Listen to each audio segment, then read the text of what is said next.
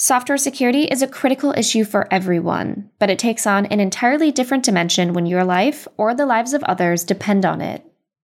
Consider the security needs of an environmentalist whistleblower inside a chemical corporation, or a human rights activist in Iran. Hypersecure and fully anonymous operating systems are vital for many legitimate use cases. They are a double-edged sword, though, and also empower nefarious actors. Tails is an operating system designed to protect against surveillance and censorship. Our guest today is a member of the Tails group. For privacy reasons, we will refer to him as Ludo. This episode is hosted by Lee Atchison. Lee Atchison is a software architect, author, and thought leader on cloud computing and application modernization. His best-selling book, Architecting for Scale, is an essential resource for technical teams looking to maintain high availability and manage risk in their cloud environments. Lee is the host of his podcast, Modern Digital Business, produced for people looking to build and grow their digital business. Listen at mdb.fm. Follow Lee at softwarearchitectureinsights.com and see all his content at leeatchison.com.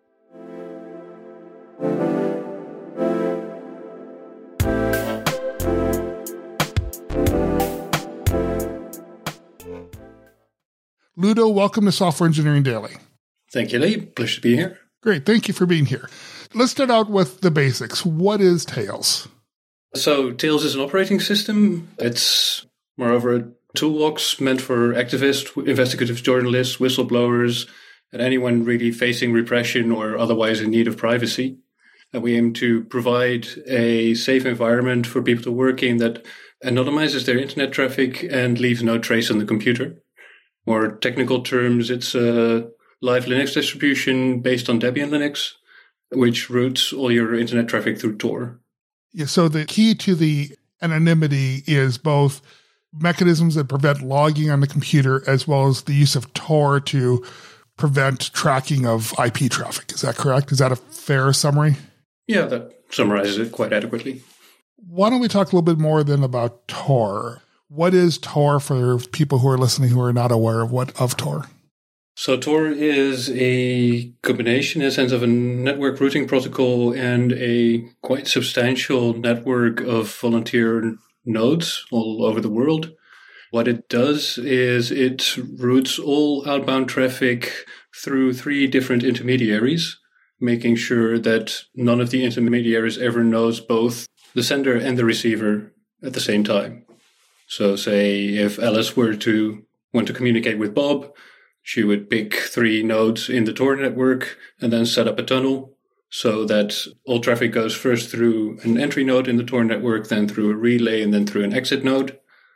And the entry node would only be able to see, there's traffic coming from Alice going to some relay somewhere. And the relay would only be able to see, there's traffic from one piece of the Tor network going to another bit of the Tor network. And the exit relay would only be able to see, there's Tor traffic going to Bob, but I don't know where it came from. And that, in a nutshell, is what Tor does. So the first node knows where it came from, and the last node knows where it's going to, and the middle one basically knows nothing. Well, it only knows the entry and the exit nothing about node. the original. Exactly. Right. Yeah, nothing about the original nodes, yeah. Yeah. So that's great. But why don't we go back and talk a little bit more about why is anonymity so important? Why should an average person care that something like this exists? Why is anonymity important? It's a safeguard measure, really, against repression and injustice. And we don't think of it generally very often, but it's all over the place. It's in the very cornerstone of democracy. When we vote, we do so anonymously. And that is exactly to prevent other people to be able to influence our voting behavior. But also in academia, with review is generally double blind, where both the author doesn't know the reviewers and the reviewers don't know who the author is. So we can use it in our own lives, but also there's the aspect that it's the reporter use case where you want to make sure that people are able to report bad doings without worrying about getting caught or worrying about being disrupted. Yeah, in the sense of whistleblowing, for instance, you mean? Whistleblowing is, the prime example of that. Yeah. I mean, one of your big use cases, one of your most public, after the fact use cases was Edward Snowden. Is that correct? Can you talk a little bit about the Edward Snowden case and Hales' involvement with that? Well, that was, first of all, quite a long time ago. It was when Tails only just existed, really. It had only been there for a couple of years. And it became suddenly very well known and public because of the use by Snowden, and Laura Poitras and Greenwald, I think, used it too. And that kind of set the stage for Tails growing quite significantly, getting a lot more developers, suddenly getting funding, stuff like that. That was a major push for it, though. Yeah, for sure. I mean, from obscure little operating system, we were suddenly in the spotlights of global media attention. And you've been very effectively used in a number of global causes, if you will. I've got several listed here. We could talk about each of them. I know, for instance, there are use cases that are pro-Ukrainian groups are using it in the war against Russia. I know you can't talk about details, but are there anything in general you can talk about how it's being used or why it's being used or what value it's providing? Yeah, I think you're referring to BOAC, the anti-militarist group operating within Russia, no? That's correct. Yep, and the anarchists. Yeah, right. Yeah. So, Stills provides a safe working environment there for them to escape the claws of the FSB, really. So it's got those geopolitical values, but it's also got more personal values. Like I know one of your other use cases is Gabriella. Mm-hmm. Can you elaborate on that a little bit about what Gabriella is, what that use case is? Yeah, so that was a case where Tails was used by women in Brazil, I believe. Yes, Brazil, to gain access to reproductive rights healthcare, which is partially illegal in Brazil. And it has an interesting side bit to it where, in general, most of the people that use Tails use it specifically for the anonymization that Tor provides. But in their case, these were mainly women that didn't own their own computer. And for them, Tails was also a means to have their own data environment on a USB stick for them to carry around with them without having to worry about their boyfriends going through their files or going through their browser history, etc., etc. So it wasn't just to protect them from the state wanting to deny them access to reproductive rights, but also to protect them from domestic abuse, really. So why don't you tell me about, you come up with one or two of what do you think are the most interesting, or maybe better than interesting, the most important use cases that you have seen with Tails? Well, in recent years, I think the Russian anti-militarists are one of the most inspiring ones that I've seen. This is the BOAC case? Yes, exactly. Yeah, it's sometimes also tricky that because we develop an operating system that anonymizes people, it's also really hard to keep track of our user base, and it takes quite a lot of effort to find these kind of examples because you don't have nice metrics coming in about, hey, this person uses Tails, it's no. Right.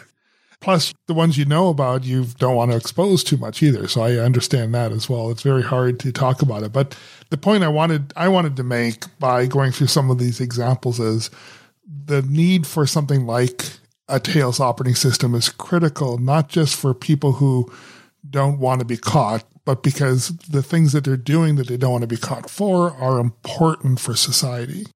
Oh, yeah. Yeah, I think in general, to come back to your question about why should people care, it's not so much that people would need anonymity for themselves per se, though I think it's always nice to have some degree of it. I mean, I think a lot of people would protest if they have to vote out in the open all of a sudden, for instance, if you take away that anonymity there.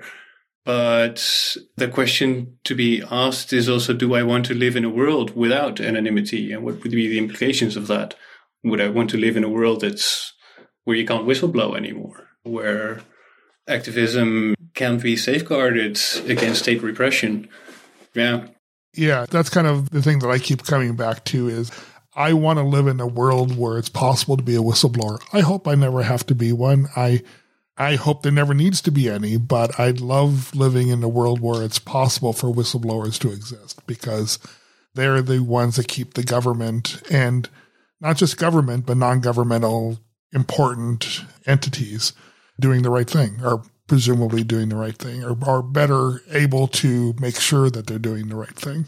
Yeah, and I think it's interesting to see a bit of historical perspective on that. And the rise of the whole surveillance industry is, well, not very recent, but it's only been 40 years or so. And before that, anonymity was a lot easier. You could just go out to the town square at night, make sure no one sees you, and hang up a poster. Now there's a CCTV camera there, you know. That's right.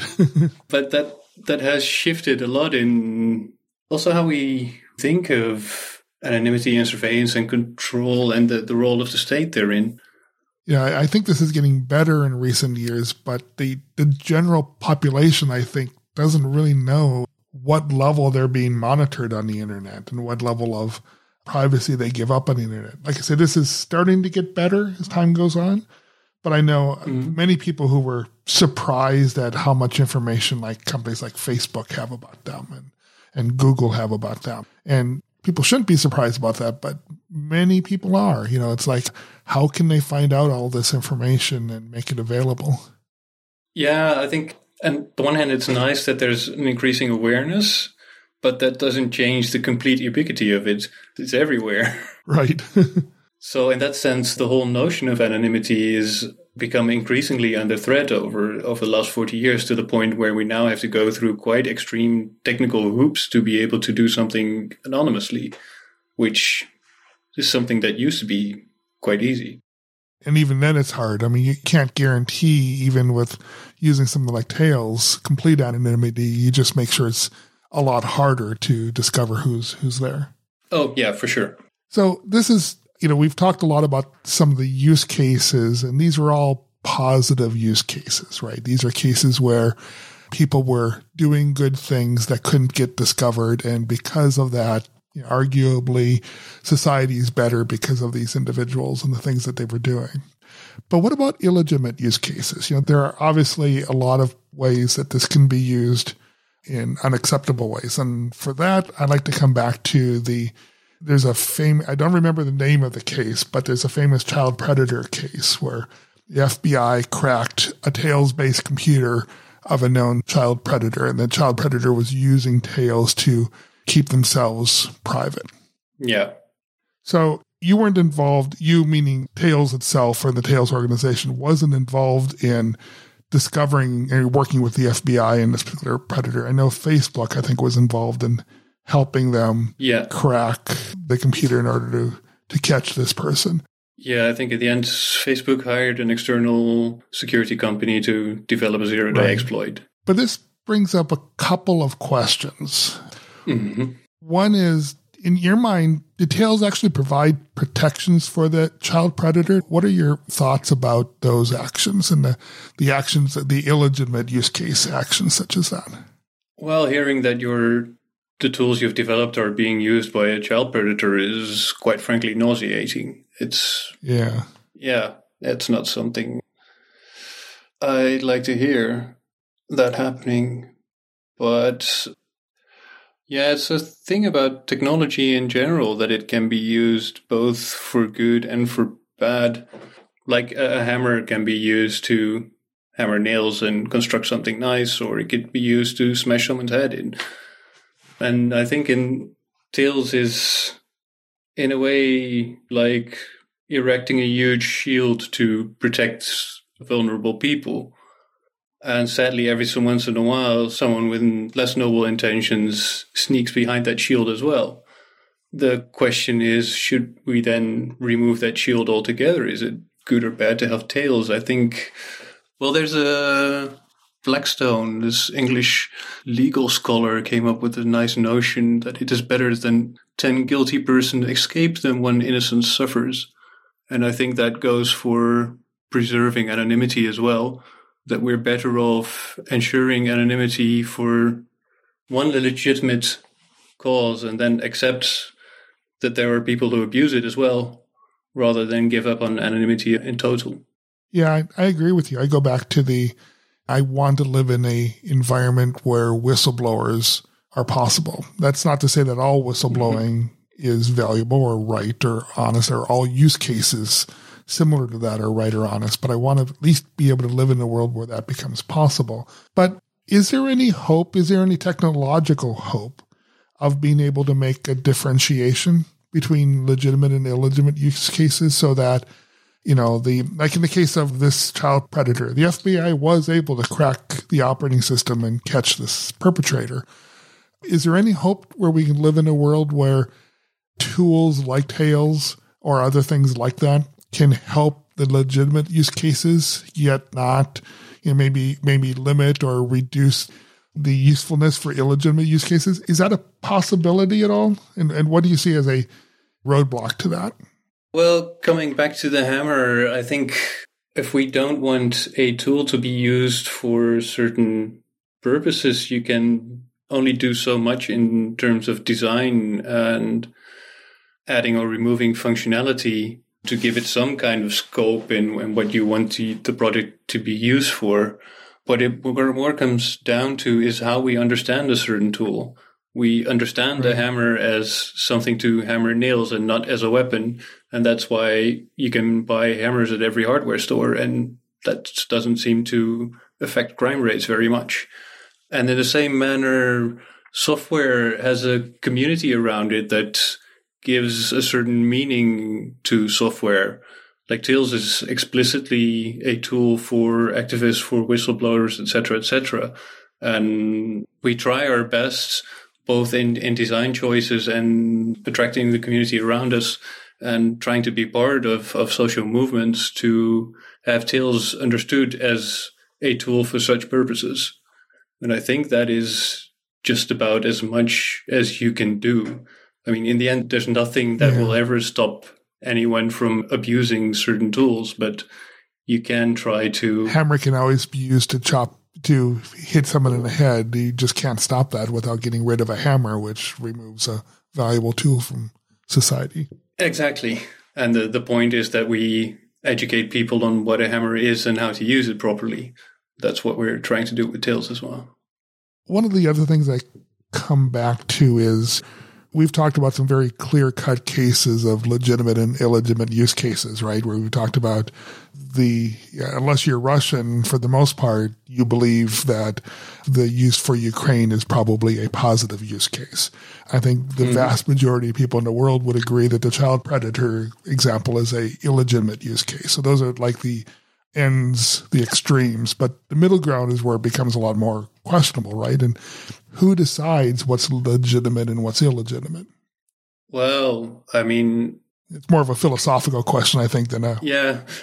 We as product developers have our own views on that we try to propagate, and we try to swing this technology in that direction. But after that, it's up to users to give it their own meaning and use it for their own conception of good. In the end, who is to determine what is... Is it reasonable for governments to place restrictions on its use? Is that a legitimate use of government? Carte blanche in general, I would say no. I mean, if I'm playing devil's advocate, I could imagine, for instance, if the guy from the child predator case ever gets released, he would have a court order mandating never to use Tails. I would be perfectly fine with that. But in general, governments banning tools like Tails is like governments getting rid of safeguards against repression, which I find very, very worrying. Right. Yeah, you can imagine, I'm sure Russia would love to outlaw the use of Tails against, in the war in Ukraine, but that's not a legitimate government request in our viewpoint, but it certainly would be from their standpoint. I believe they already did, but yeah. Yeah, well, yeah. But the point being is the government itself is sometimes the entity that needs to be monitored. Yeah. But let's talk a little bit more about effectiveness. Now, if we go back to the child predator case, the fact of the matter is the FBI, with Facebook's help, was able to crack the computer that this child predator was using. It was a Tails-based computer, and get their I don't remember all the details, but they got their identity and they were able to stop this predator, and which is good and all that good stuff. But the fact of the matter is they were able to break the security measures put in place by Tails. So given that, can Tails actually be used for the legitimate use cases where security is required? Is Tails effective in those cases? I would say usually yes. Nothing is perfectly secure. And if you have an adversary that's willing to spend millions on developing zero-day exploits that will only work for 2 weeks, then you're in trouble. But then you're in trouble whatever you're doing. Right. That was one funny element about the Snowden ordeal, that in the NSA papers he leaked, there was some writing on how the NSA was annoyed by Tails because it was so hard for them to get proper data on all these people that were using it. Right. It was very effective in that case. But you talk about, resources can break anything. I would think if I were in the BOAC group, that's the group that's against the Russian army, I would be very worried because certainly Russia is a state that has the resources and the knowledge and expertise in order to break many different security systems. And I imagine if they haven't yet, they probably could break through Tails if they really wanted to. Perhaps. Yeah, maybe. But it's going to cost them a lot. And these are people that are taking huge risks anyway. There's a fair amount of them who are actively engaged in armed conflict with the Russian state. You can also get shot, It's, right. That's, their whole risk appetite is on a completely different level. That's true. The risk profile of someone in BOAC is probably very different than the Mexican filmmaker who wants to keep his stuff secret, or even the Brazilian woman who obviously want to be kept secret, and obviously they are facing very serious personal ramifications, yet they don't, their enemy, so to speak, is not as well organized or has as much expertise to be able to break through it. Yeah, because it's one thing I found interesting to learn from the FBI Facebook crack was that it cost them 6-figure numbers to have this exploit developed. And the exploit worked for, I believe, 2 weeks in total. And then it was patched in the next update. I don't think there's many adversaries who can sustain throwing 6-figure numbers every 2-3 weeks to keep someone with Tails infected, or to keep exploiting Tails users. That's going to get very costly very quickly.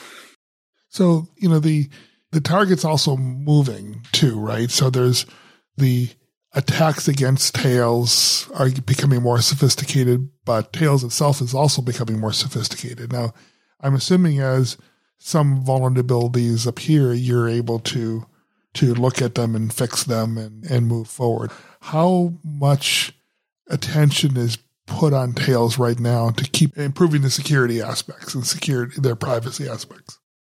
It's kind of an ongoing issue. I mean, a lot of the work is honestly quite boring maintenance work. It's releasing updates.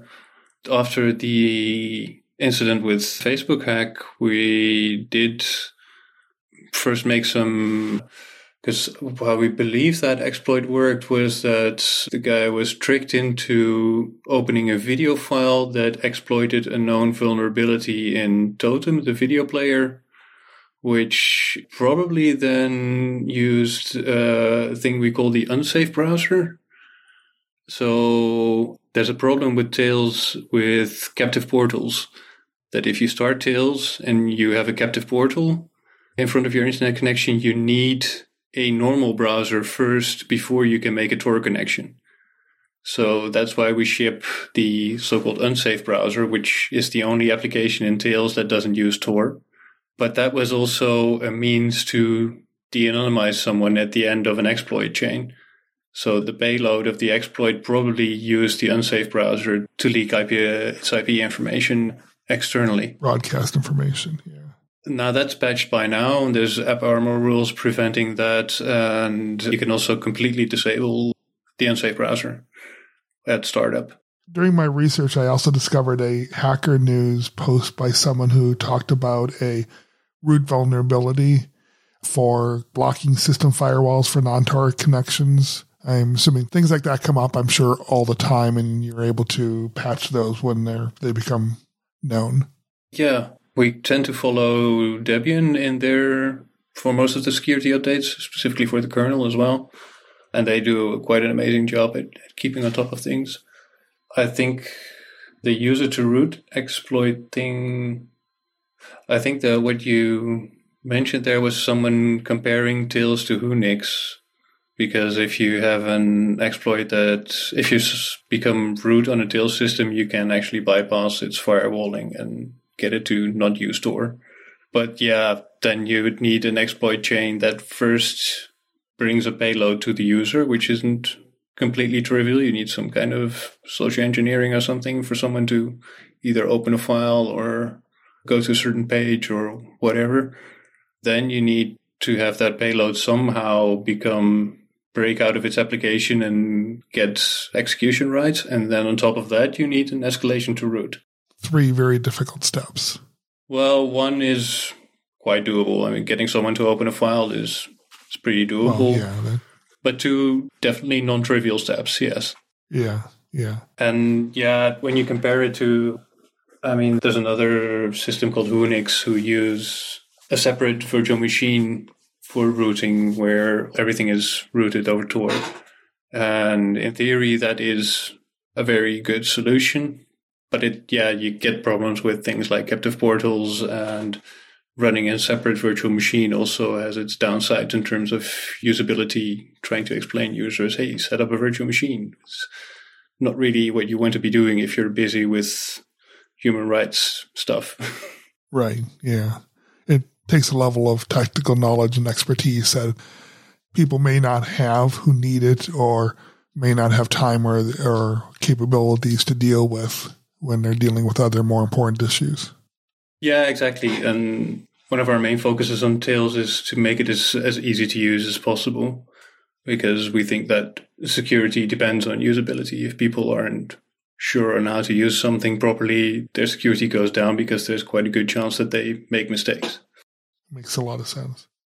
So we're coming near the end here. Is there anything you want to add about Tails, or anything you want our listeners to know about Tails, or about your organization in general? Our organization in general? Oh yeah, it might be good to know that we are, of course, a non-commercial entity and very dependent on donations. People can go to our website on tails.net to see how that's done. It would be much appreciated. Well, my guest today has been Ludo, the pseudonym for one of the members that builds and maintains Tails, a hypersecure, anonymous operating system. Ludo, thank you for being on Software Engineering Daily. Thank you for having me.